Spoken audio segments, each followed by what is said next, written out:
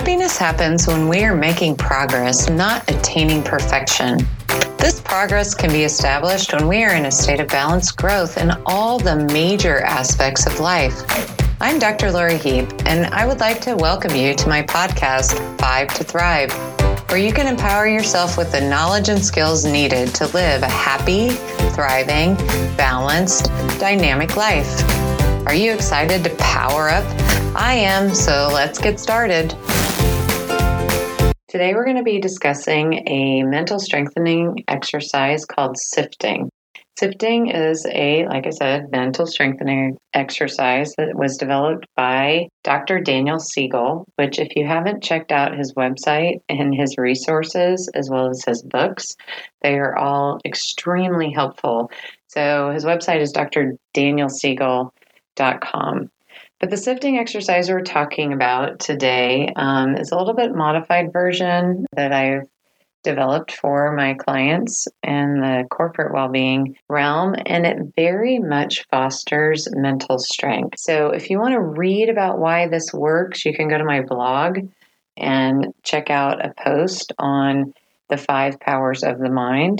But at this point, I just want to take you through this incredible exercise. So here's what we're going to do is I want you guys to think about one of your strengths. And if you've taken a look at the signature strength post or listened to that, hopefully you know what your strengths are. But I want you to power up a strength-based state. And I'm going to use critical thinking and kind of analysis as a strength-based state that we're going to work through as an example. So here we go.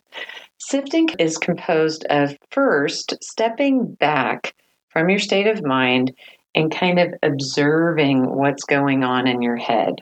Dr. Siegel uses the imagery of a wheel to represent any state of mind that you're experiencing at any given moment. So within our heads and a state of mind, we have a central hub or a place of calm that really puts us in what psychologists call an observational stance within our own heads. And from that central place of control, where we're in charge of where our focus and attention is being directed, we can actually step back and then ask and answer, what am I sensing, which is the S of SIFT, which is a head-to-toe scan of what's going on with ourselves physically, as well as how our 5 senses are operating. Then we can shift our focus almost like we're turning to a different spoke on a wheel and like directing it outward to a room where all these different aspects of our state of mind exist when we're in the hub looking within our own minds. And so we want to turn our focus attention at this point to imagery, and imagery has to do with pictures in our head. Then we want to shift over to asking and answering, what am I feeling? And then finally, we want to take a look at what are the words and phrases and language that's running around in my mind. So this is the big picture of the sifting process. It involves stepping back, going to the quote-unquote hub, like Dr. Siegel calls it, and then using those spoke of our focus and attention and directing it to the 4 main aspects of our state of mind: senses, images, feelings, and thoughts. So I'm going to walk you through this process right now. So let's say you're trying to critically think through and analyze and try and come up with a solution to a problem. Let's put ourselves in that kind of a state by recalling a time that you were doing that. So when we're in that kind of mode, we want to step back and go to the hub and clear our heads by doing a calm move. One of the calm moves that I like is putting one hand over your heart, one hand over the side of your face, and taking 3 deep breaths. So hopefully that will clear your mind. It actually activates the calm mode within our minds and our brains and shifts the entire body. So that's the calm move that puts us into our hub. And then we want to take a look at our senses. So we simply want to ask and answer at this point, what's going on with myself physically? I don't know about you, but when I'm in a critical thinking, problem-solving mode, my head feels there's a little pressure there. in the head. So that's kind of a sensation that's going on. But maybe your mind feels expansive, like your head feels expansive. I don't know. So how does your head feel? Take a look at your facial expressions and what's going on with your face. For me, my brow gets furrowed. Maybe my nose squints a little bit, and my jaw sets slightly when I'm doing that. Next up would be, what's going on in the neck and shoulders? Are you tense? Are you really tense? Are you kind of in between relaxed and tense? What's going on with your limbs? Are they tight against your body? Are they more like, does it help you to expand your limbs outward? What's going on? Are you fidgeting with something? Like, do you play with your hair? Is there any nail biting going on? What happens when you're in that mode of critically thinking through a problem? Next up would be, what's going on with your heart? Is it racing? Is it pounding a little bit? Is it just normal? You don't really even notice it. Breathing wise, are you breathing deeply? Are you breathing shallowly? Is there an increase in your respiratory rate? Is your breathing relaxed? Like, what's going on with the breathing? Your gut, we want to pay attention to that too. Sometimes I get a little bit of a knot in my gut when I'm trying to think through a problem and I'm in the midst of it. Or is the gut relaxed? Do you notice hunger? Do you not? Are you fully absorbed, kind of? Sense-wise, vision, or do you get kind of tunnel visioned? Do noises not bother you? Do you drown those out? Are you less sensitive to them? Are you more sensitive to them? Physically, when you're feeling things, does stuff bother you? Does it not? For the touch sense. And then like going down to your legs and your feet.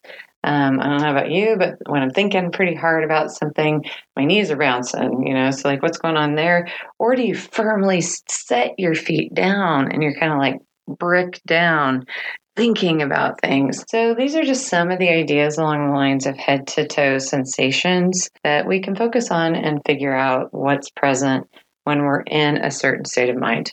Next up would be imagery, and imagery is very specific to the person and it's pretty simple.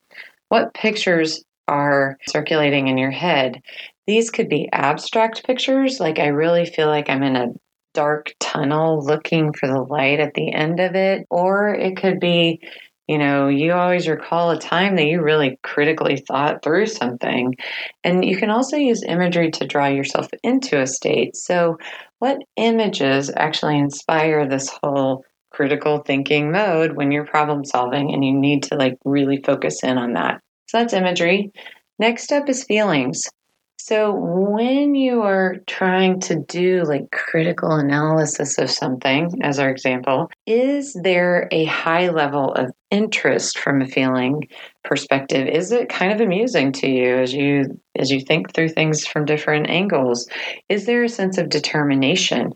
Is there a little bit of a gritty anger there present that's making you go after a solution or trying to find it? What are the feelings present in addition to just aspiring to trying to find a solution? What's circulating there from a feelings perspective? Then next up would be thoughts.